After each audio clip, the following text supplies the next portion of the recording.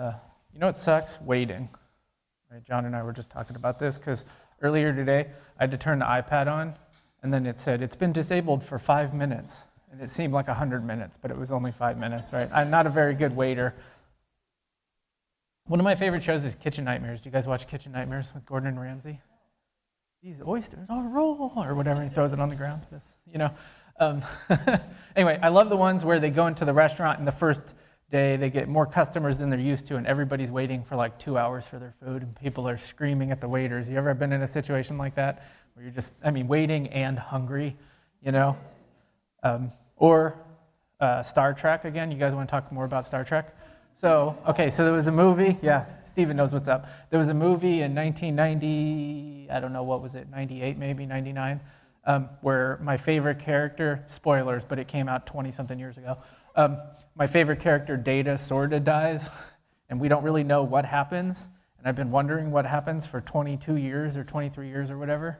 And anyway, so the new Picard show is just starting to talk about it, but I'm way behind, so don't spoil it, Stephen. I don't know what happens, right? But I've been waiting 22 years to find out what happens to Data, right?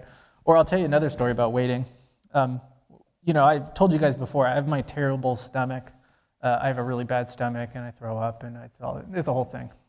And by the way, at some point, I'm just going to say, hey, everybody, take a 5-minute coffee break. I got to go yak, in the middle of a sermon. It's definitely going to happen. Just to prepare you all. It's not weird. It's my whole life. Anyway, when I was younger and they were trying to figure out what was wrong with my stomach, they didn't know, and we did all these tests. It took them 2 years to figure out what the thing that's wrong with me is called. And one of the things they thought I might have is stomach cancer, which is a pretty bad one, painful, and high mortality rate. And so I go in to the cancer doctor, and I don't even remember what test. I did so many tests. Anyway, so I did a test on Thursday. The doctor calls my home. I didn't have a cell phone at this point. This is 2001 or whatever. Anyway, so the doctor calls the house, leaves a message on my voice machine on Friday. Hey, John, it's the cancer doctor. I really need to talk to you. Call me back first thing Monday morning. Right? That was the longest weekend of my entire life. I'm like, 18 years old. I think I have stomach cancer. And he says, hey, good news, you don't have stomach cancer. And I'm like, what are you doing? It's like in the office, they tried to save her. They did everything they could, and they did. It was kind of like that. Anyway, and he says, but you have this other thing wrong with your liver. That's what he had to tell me. And he's like, and it won't affect you at all. It's just this other thing you should know that you have, because there's some medicines you can't take. And I was like, okay, great. You can leave that on a voicemail. You know what I mean?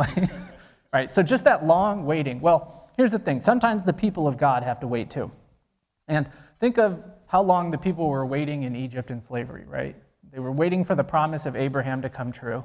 God had told Abraham, your descendants are going to be great. They're going to inhabit this promised land, the land of Canaan. And then 400 and some odd years goes by, and they're making bricks in Egypt, and they're trapped in slavery. And they're thinking, well, a lot of them actually just stopped believing in God. It went so long. We're waiting and we're waiting and we're waiting. Well, and then eventually, Moses comes along and Charlton Heston's all, let my people go, and then the flies and whatnot. You know the story. So sometimes, let me tell you about another one, though, too.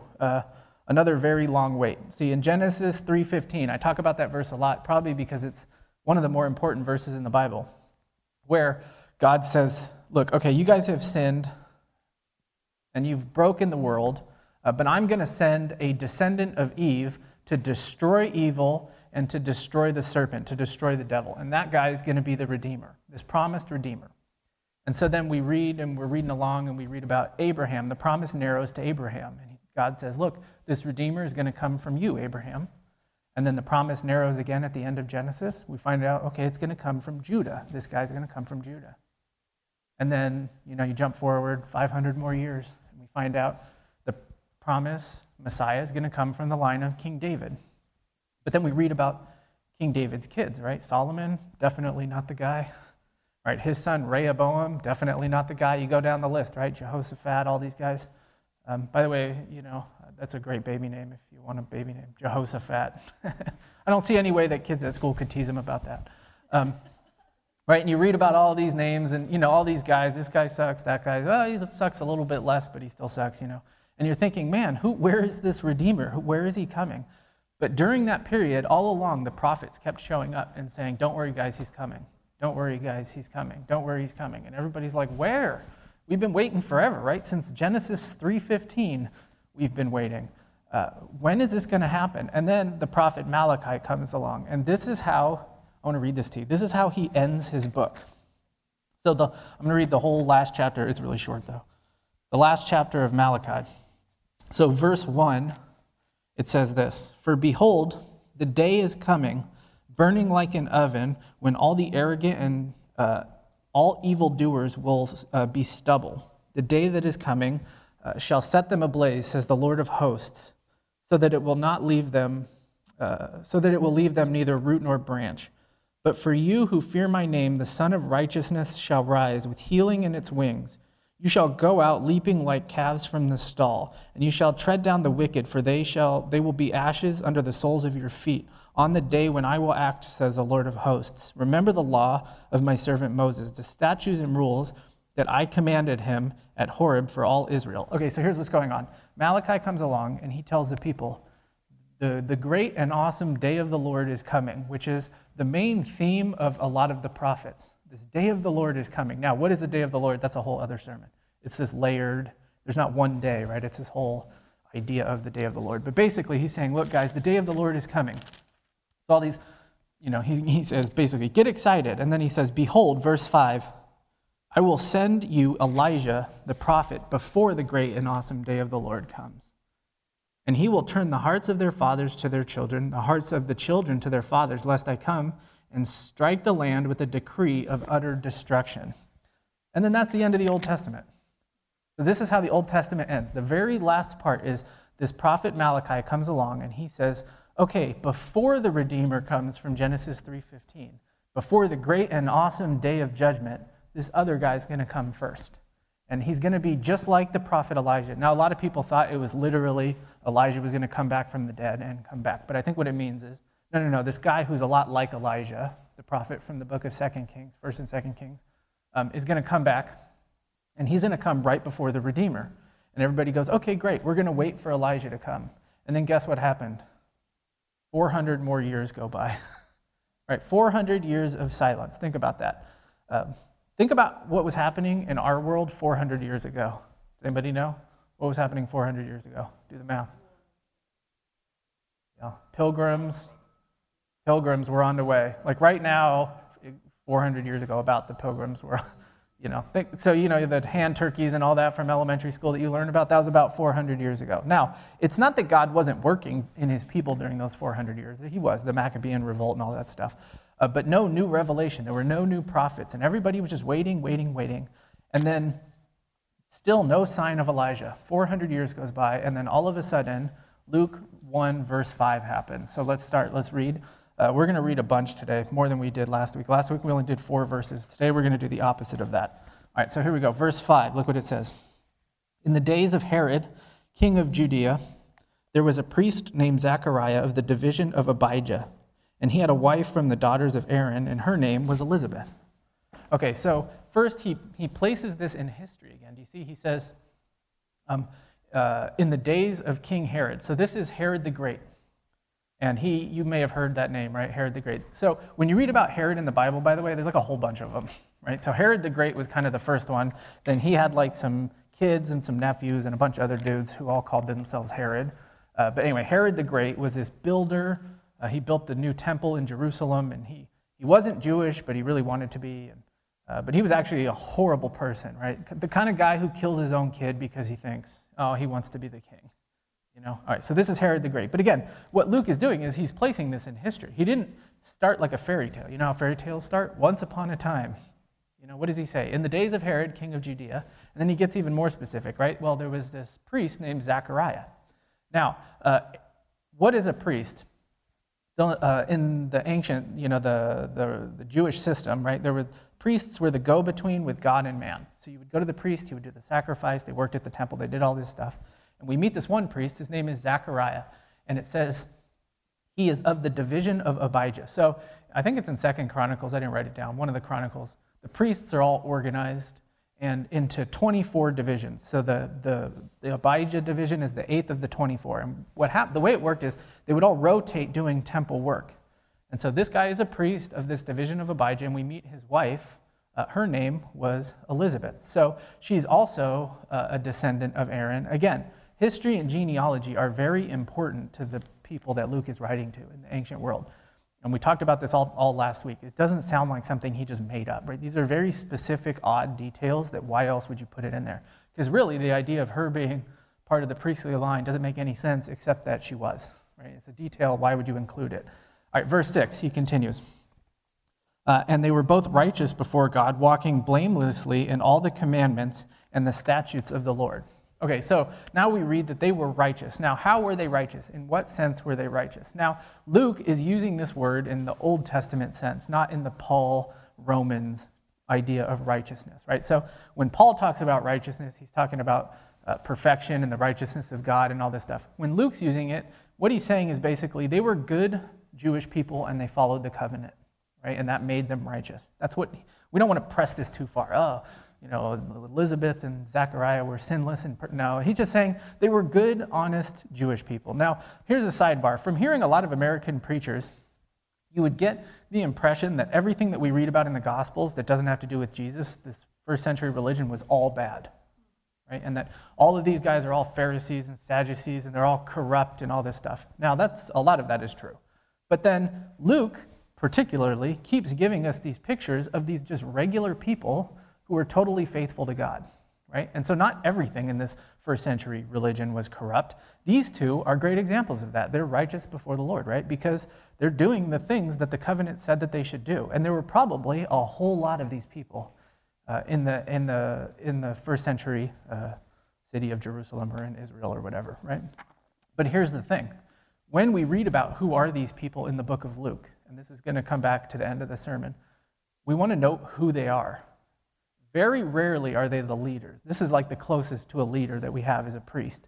Most of the time, they're the outcasts and the people that you would not expect to be the guy that Jesus goes, hey, that guy, that's a pretty good dude, right? This is a faithful person. It's the poor people. It's the outcasts. It's the people on the margins of society. And so there were these people in the ancient in the first century Judaism that were faithful to the Lord. All right, but let's keep reading about these two specifically. Verse 7, but they had no child because Elizabeth was barren, and both of them were advanced in years. Now, barrenness in the ancient world was a way bigger deal than it is now, and even now it's like a pretty big deal to not be able to have kids.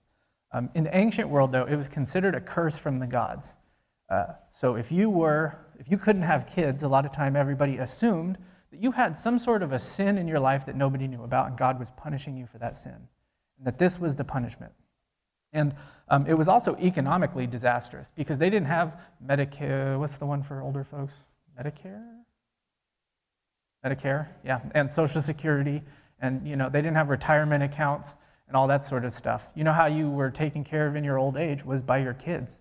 And so if you didn't have any kids to take care of you, and by the way, this is why they had a lot of kids too, was because mortality rates for children were so high. So you had to have a lot of kids to make sure some of them survived as long as you did, so that somebody could take care of you when you were older. And so this was the problem, right? And so here's the thing. It says they're already getting old. She was already advanced. They were both advanced in years. So at this point, they probably didn't have any more hope that they were going to be able to have children. Years, they had prayed and prayed and prayed, but up to this point, they had just completely given up.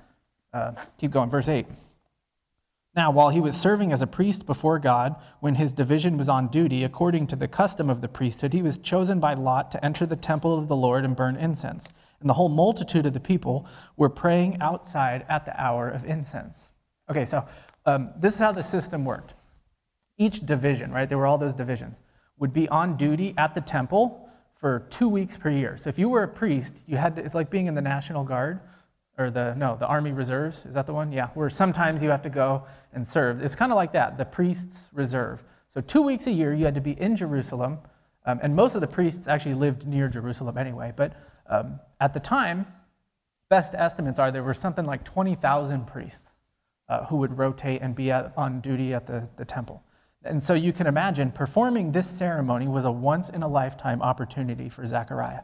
This is like, small-time lawyer in our context getting to be in front of the Supreme Court. This is a big deal, right? Or a musician getting to play Carnegie Hall one time.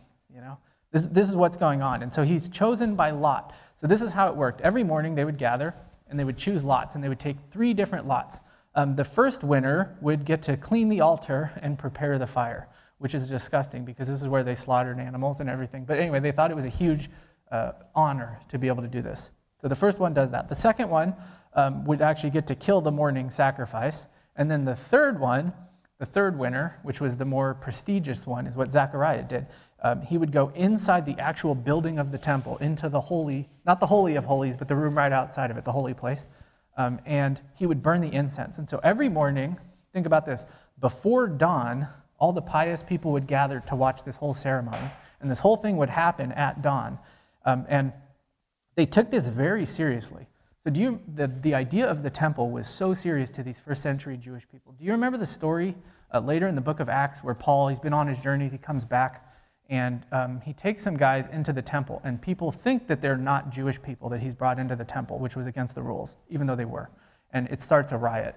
And then the guards all have to get involved. That's just from one person who wasn't supposed to be there crossing the threshold into the temple. Right? And it just shows us how important this idea of the temple was to these first century Jewish folks. And so you can imagine the excitement with Zechariah, and also maybe the stress. What if I do it wrong? Maybe, I don't know. So he's set to burn the incense inside the temple building. So the stage is set, right? He's walking inside while the whole crowd is outside and they're praying. And then verse 11, look what happens. And there appeared to him an angel of the Lord standing on the right side of the altar of incense. And Zechariah was troubled when he saw him, and fear fell upon him. So he's thinking, this is the biggest moment of my life. And I'm going to go into the holy place, which is this like sacred space and supposed to be quiet and somber and everything. He walks in, and there's the big, all the stuff there. And there's just this angel chilling there. There's a guy standing there, leaning against the altar, whatever it was that was inside, right? And so you can imagine Zechariah is freaked out. Here's the thing. Everybody is freaked out when they see angels in the Bible.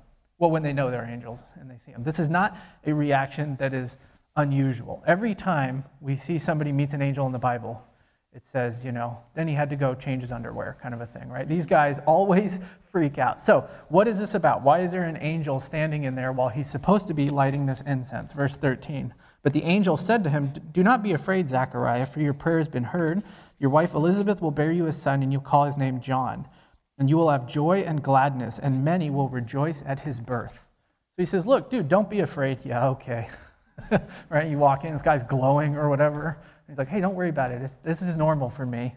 And he says, but this is where it gets important. He says, your prayers have been heard. So the question is, what prayers? What prayers had been heard? Now, commentators and theologians argue about this. Did John go inside the temple and then instead of pray the stuff he was supposed to pray, ask God for a son? Maybe. I don't know. I mean, he's probably saying, you've been praying for this your whole life. I don't know whether he did it at this specific moment, but you're in there, you're burning the incense or whatever. God heard your prayer. The idea of prayer and incense, by the way, is closely linked through the Old Testament. The idea of the smell of the incense goes up to God, so do our prayers go up to God, right? So prayer and incense are always linked when you read about that in the Bible. And so he's in there, he's lighting the incense or whatever, and he says, look, your prayers have been heard, and here's what's going to happen. Let me say this too. There's probably a second level to this. Not only has he been praying for a son, he's also probably spent his entire life praying for Elijah to come, so that the Messiah would come, as any first century Jewish person would have been praying for. Lord, send the Messiah. Send this next part of your plan. Do this. Rome is here and they're crushing us and we need you. This is what they thought was going to happen. We need you to lift this burden off of us. And so he shows up and he says, you're going to have a son. This reminds me a lot of the story of Abraham and Sarah. You know the story of Abraham and Sarah? 2 other super old people that were not supposed to have kids. And God came along and he said, hey, you're going to have some kids. You're going to have this promised son. And Abraham at first, the father of faith, doesn't believe him. And he has a kid with another woman and thinks that's how it's going to happen. And it's a whole thing. It's just, there's a lot of parallels here, right? These 2 old folks that are not supposed to be able to have kids. And here, the angel tells him specifically, you're going to name him John. Do you know what John means with an H? I don't know what my own name means. I just looked this up. It means Jehovah is gracious, or God is gracious. Yeah. Anyway, I don't know. Thought it was interesting.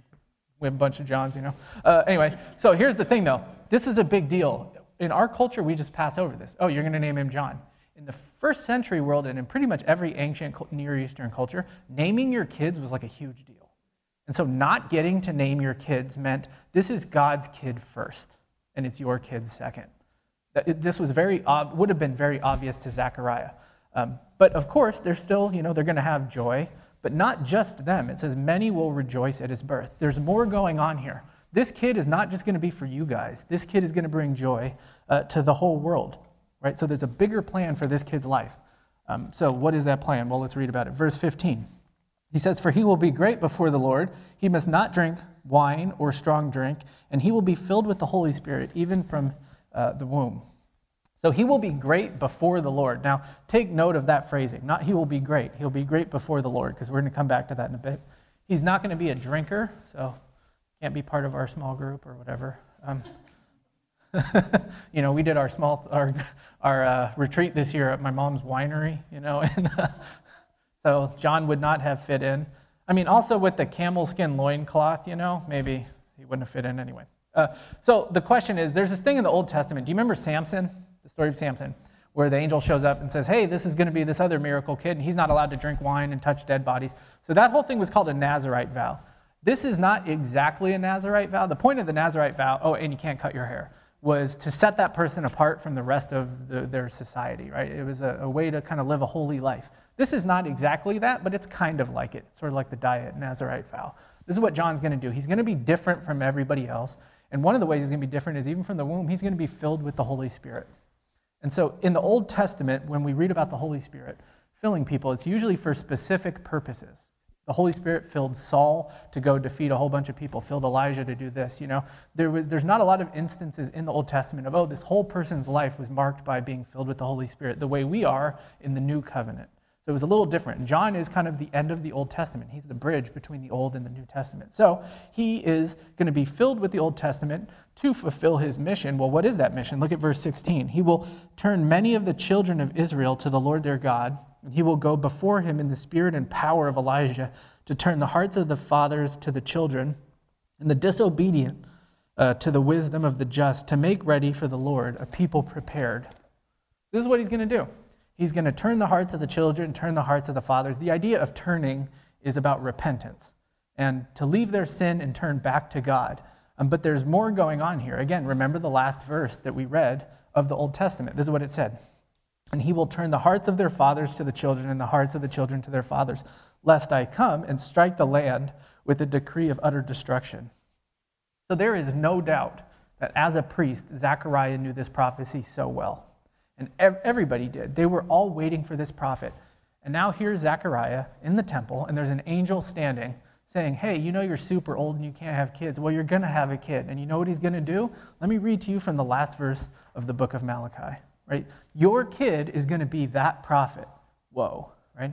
And he's going to come in the spirit and power of Elijah. So the second to last verse that we read in the Old Testament is that, behold, I will send you Elijah the prophet before the great and awesome day of the Lord comes. So remember, he's going to be just like Elijah.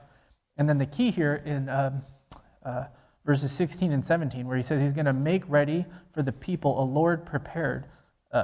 Make ready for the Lord a people prepared. That's a quote from Isaiah 40, where it says, in the wilderness, prepare the way of the Lord. Make straight in the desert a highway for our God. Every valley shall be lifted up, and every mountain and hill made low. The uneven ground shall become level, and the rough places a plain. It's really hard for me not to sing that part, because that's part of Handel's Messiah. And actually last night, all my podcasts are off because they're all about sports, and I have nothing to fall asleep to. And after about 2 hours of laying in bed, I put on Handel's Messiah, and actually this song popped up, and I was like, hey, I'm going to talk about that tomorrow, Anyway, do you want me to sing it for you? No, you don't. Anyway, so there was this cultural practice in the ancient world where if a king was coming to your city, you would get the city ready. You'd clean up the gate and you'd sweep the streets, whatever. You'd get rid of the big rocks from the middle of the road, that would get in the way of his cart or horse or whatever. And maybe we should have a king come to San Francisco. They fill all the potholes. Just thought of that, man. I had a pothole on my skateboard the other day that was like 4 feet deep. Oh man, I don't know how I didn't fall. It was close. I was going fast too. Anyway, so this is what they would do. And this is what John is going to do. He's going to come first, and he's going to get rid of the rocks and clear everything out to prepare the way for the king. Now, imagine for a sec. One of the things I think is very important as we read the Bible is to try to put ourselves in the story, remembering these are not fairy tales. These were real, actual people that this actually happened to. So imagine for a second that you're John. You're supposed to light the incense. You walk in, and this angel's standing there, and he tells you, you and your wife are going to have this miracle baby, and this baby's going to have this huge mission. How would you react? Probably stunned silence, right? I'd probably say, whoa, I don't know. Verse 18, look at what he does. And Zechariah, he said to the angel, I'll do it. How shall I know this? For I am an old man, and my wife is advanced in years. So do you remember, just like Abraham and Sarah, when they doubted, Sarah even laughed when they told her, you're going to have a baby. She was like, no, I'm not. That's how Sarah reacted. That's basically what Zechariah does here. He's doubting. Prove it. That's what he says to the angel. Think about that. He just said to an angel, prove it. So look what the angel says, verse 19. And the angel answered him, I am Gabriel. I stand in the presence of God, and I was sent to speak to you and bring you this good news. And behold, you will be silent and unable to speak until the day that these things take place, because you did not believe my words, which will be fulfilled in their time. And the people were waiting for Zechariah, and they were wondering at his delay in the temple. He says, I am Gabriel. I stand in the presence of God. Basically saying, are you kidding me, dude? Do you know who I am? Do you remember the book of Daniel? He's like, that's me. I'm the guy from the book of Daniel, dummy. The other day, I have a friend who was telling me this story. There's a pastor in Hong Kong, and in his church, there's a lot of very wealthy Hong Kong business people. One of them is the CEO of a very lucrative tech company, goes to this church. And so the pastor's son went up to the CEO one day and said, hey, I'm trying to get into an Ivy League university in America. Could you write me a recommendation letter, because we're buds and we're in a small group or whatever? And the guy just told the kid, sure. And then after the service, he pulled the pastor aside and said, hey, I'm going to pay for your kid's whole tuition at this Ivy League school.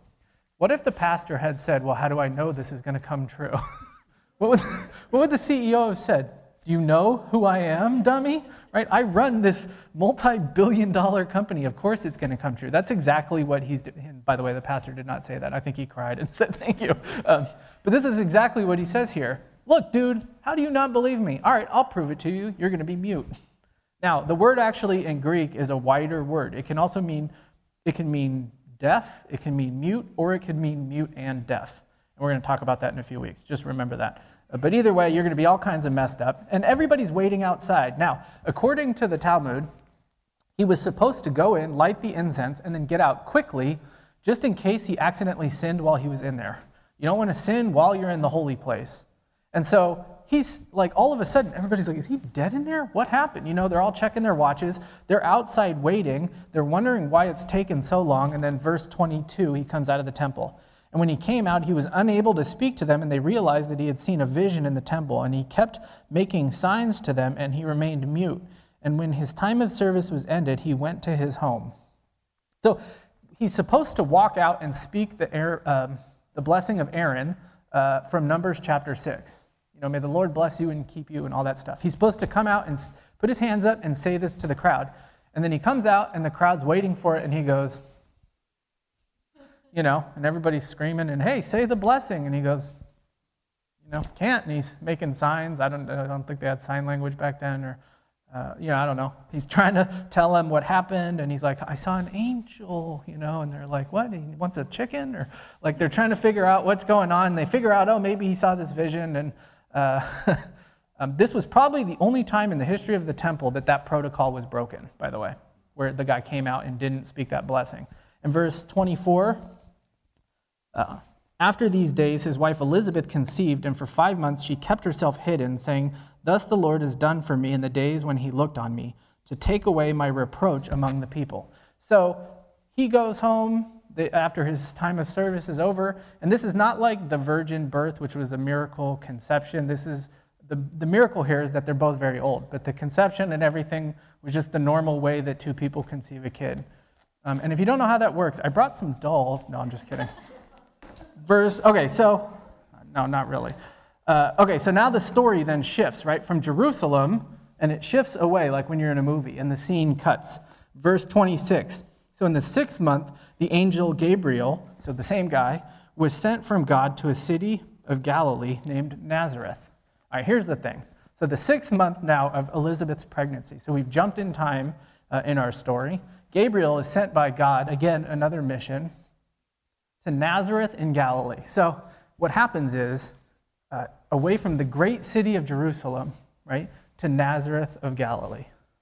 There's a story in John chapter 1 that I think is hilarious, where Philip comes up to this guy, one of the other eventual disciples, Nathanael, and he says to him, "Hey, I found the Messiah." And Nathanael goes, "Oh yeah, where? Oh, it's this guy, his name's Jesus, he's from Nazareth." And Nathanael laughs, and he goes, "Can anything good come from Nazareth?" Right? No way. He doesn't believe him just because of the town that he's from, right? Let me tell you about Nazareth. Galilee, the region, was like the deep south of Israel, right, where all the rednecks lived and everything. I'll make fun of where Mackenzie's from. What town are you from? What's it called? What is it? Gainesville, Georgia. Is it kind of big? Which one were your parents moved to? Cedartown. Okay, so we went from San Francisco to Cedartown, Alabama, right? Most of us probably never even heard of Cedartown. That's kind of what's going on here, right? The Old Testament never mentions Nazareth.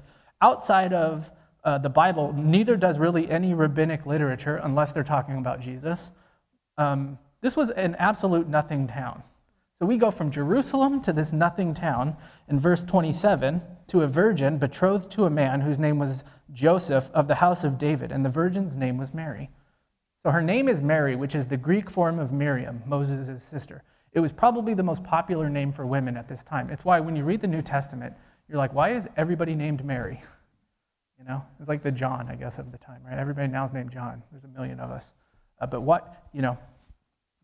Everybody's named Mary. Now, here's the thing. She was probably, because of, we know of how this worked, she was probably between the ages of 12 and 16. She was young. A 16-year-old who wasn't married at this time would have been like pretty unusual, okay? And what's happening here is she's betrothed. So it's like, remember, their marriages were sort of arranged marriages. So so first you're engaged your whole life, basically.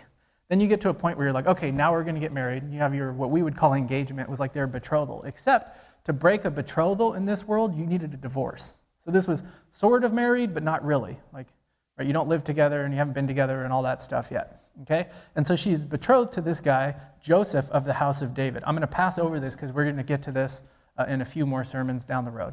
And the same with it calls her a virgin. We're going to talk about that in a minute. So what happens to Mary? Verse 28. And he came to her and he said, "Greetings, O favored one, the Lord is with you." Now, there's a Catholic prayer that stems from what I think is kind of a misreading of this verse. Have you heard this, where they say, "Hail Mary, full of grace"? And the idea with that is that Mary has a lot of grace and she can dish that out and give that grace to other people. But I think that's a misreading. I think what this verse is actually saying is she's the recipient of God's grace, just like everybody else. And next time in her song, if you read ahead, she calls Jesus her Savior. There's this Catholic doctrine where Mary was sinless. But why would she need a Savior if she's sinless? It just doesn't make it. She's not the giver of grace. She's a receiver of grace, just like everybody else. And so verse 29, so this angel shows up, and verse 29, she was greatly troubled at this saying and tried to discern what sort of greeting this might be. So just like everybody else in Scripture, meets the angel, freaks out.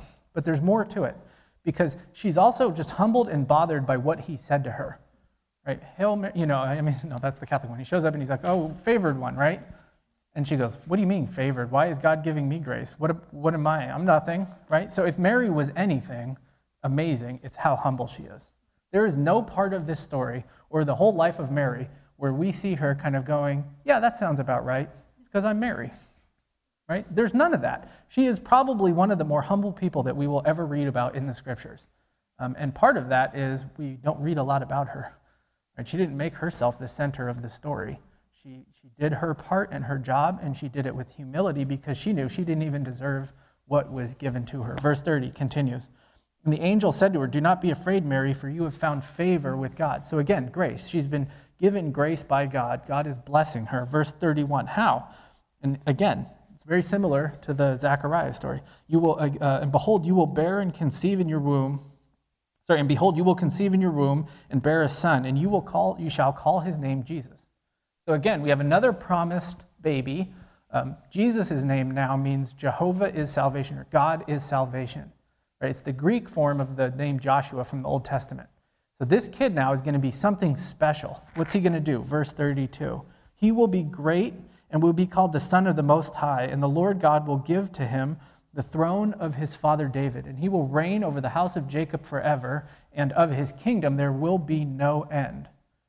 So he will be great. That's the first thing. John was great before the Lord. He will be great before the Lord. Jesus is not great in reference to something. He's just great. He's like the source of greatness, period, from within. And he's called the Son of the Most High. So he's going to be the Son of God in a special sense. Right? We're all children of God as believers, but Jesus is the Son of God, the one who inherits, the firstborn, the inheritor, right? And then he's going to inherit the throne of David.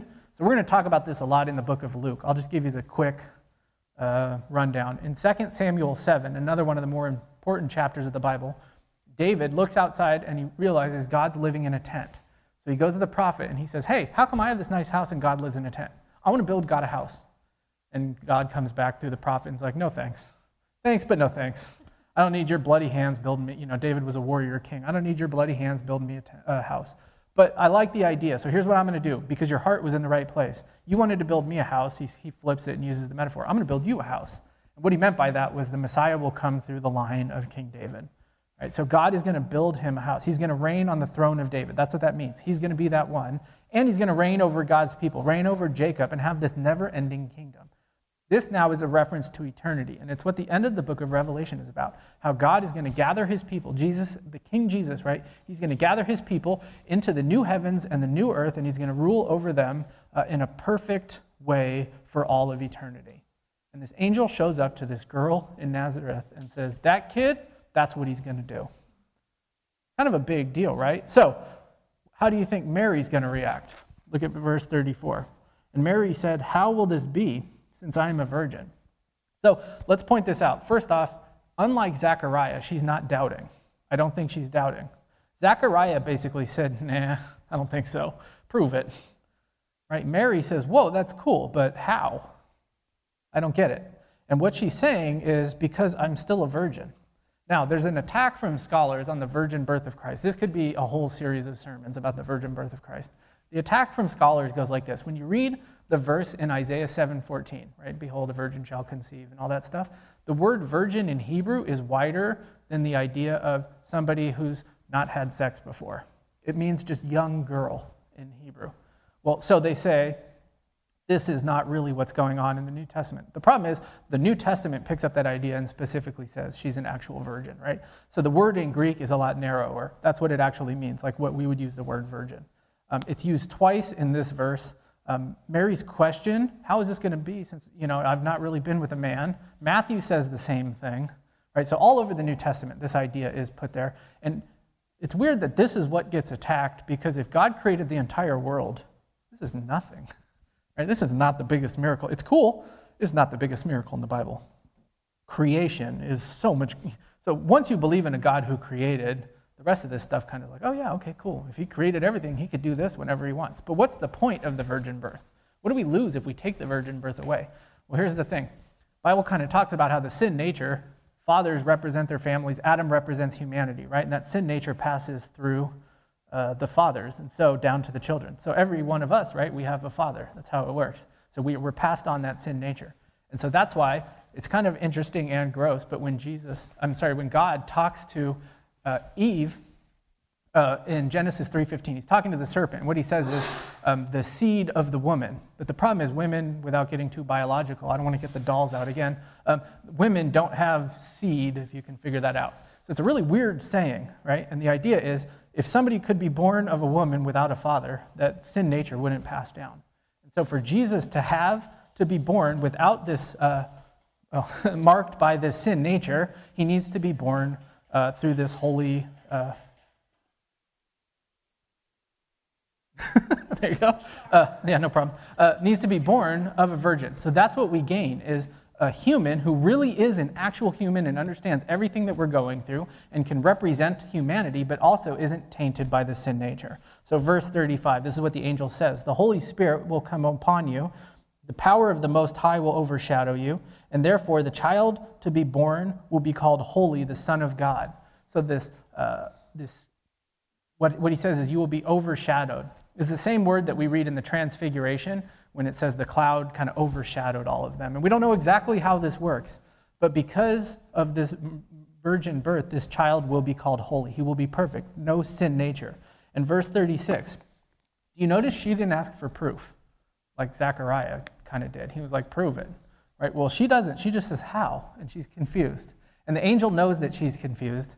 And so this is what he says. Behold, your relative Elizabeth is in her old age and has also conceived a son, and it is the 6th month with her who is called barren, for nothing will be impossible with God. He says, look, I know this is hard. It's a lot to take in. So what I want you to do is go see this crazy pregnant old lady. And this old lady is crazy old and she's pregnant. And once you see that, he says, that's another miracle that God has promised he would do. Then you can believe fully what's going to happen to you. Verse 38. And so Mary said, behold, I am a servant of the Lord. Let it be to me according to your word. And then the angel departed from her. So servant there is bond slave, right? I'm a slave of the Lord. That's what she actually says. Mary is amazing. Think about it. The angel tells her that he is, what he's going to do is going to cause her a lot of trouble, right? In the first century world, showing up pregnant was no light matter, right? They had this practice where if they caught a woman in adultery or whatever, having sex outside of marriage, they would take her outside of the city and they would stone her to death, and then they would take the body outside the city and they would bury her and then plant a tree on top of her body as a warning to other people. Right? That's pretty messed up. And so if you went to a city that had a lot of trees outside the city, you knew it was a really shady place. Thanks. Let's pray. That's the end of the sermon. I just needed to tell that joke. Just kidding. Yeah, you're welcome for that. Feel free to tell all your friends at school. Oh, you're not allowed to go to school. No, but not really. I wasn't really. I was just joking. I still have like 5 more minutes. Now, here's her actual response was, I'm a slave of the Lord, which means he can do whatever he wants to me. Think about that. God comes and says, I'm going to ruin your life. And she's like, cool. And she says, why me? Why do I get this blessing? Imagine if God came to you and says, hey, I'm going to ruin your life. I'm going to do it because I'm God and I have a good idea what I'm doing. How many of us would be like, cool, God, I'm your slave, right? She is an absolutely amazing woman of faith, and she's like 14 years old. It blows my mind. So here's the thing. Let's take a look at what Luke has done here. What he's done is actually brilliant. He's given us 2 very similar stories.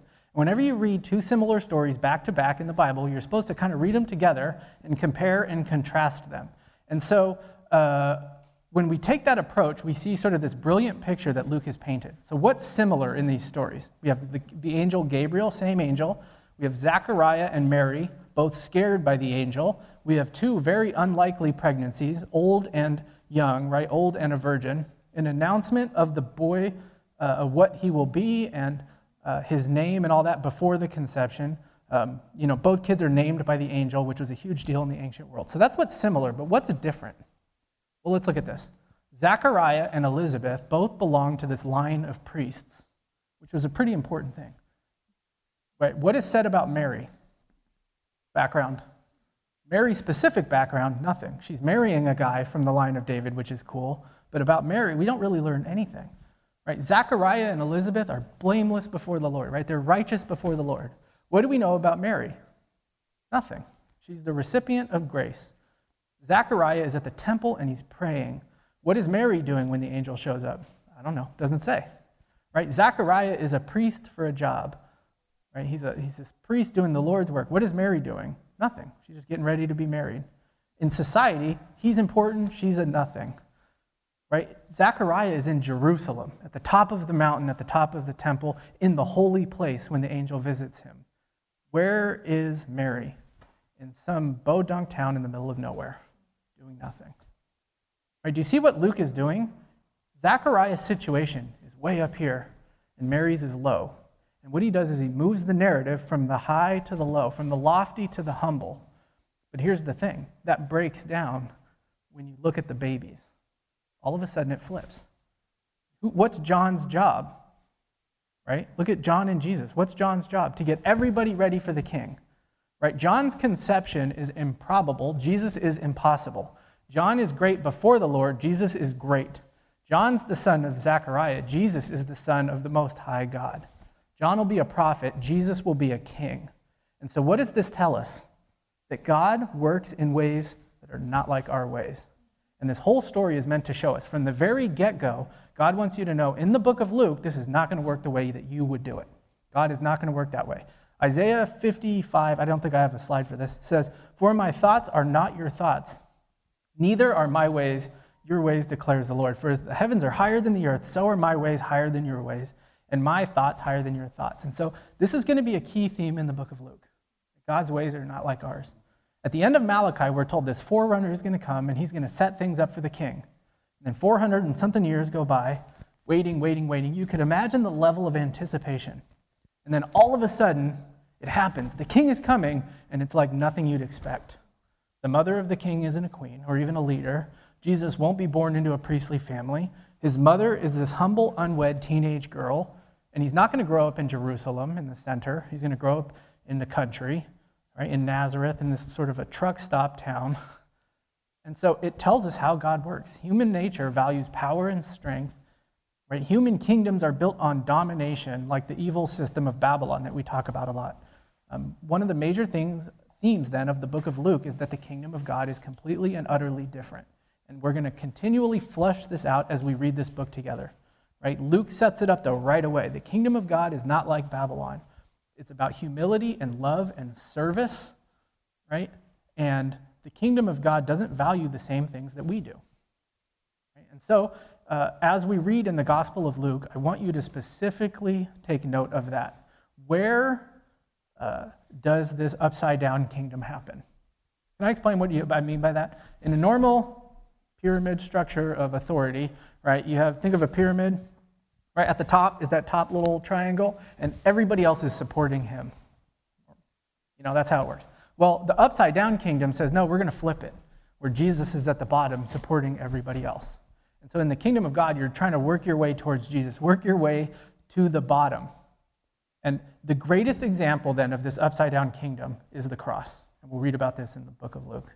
The cross of Jesus is the greatest example, right? Because the king he dies on the cross of a criminal to benefit his people. There's no greater way to serve his people.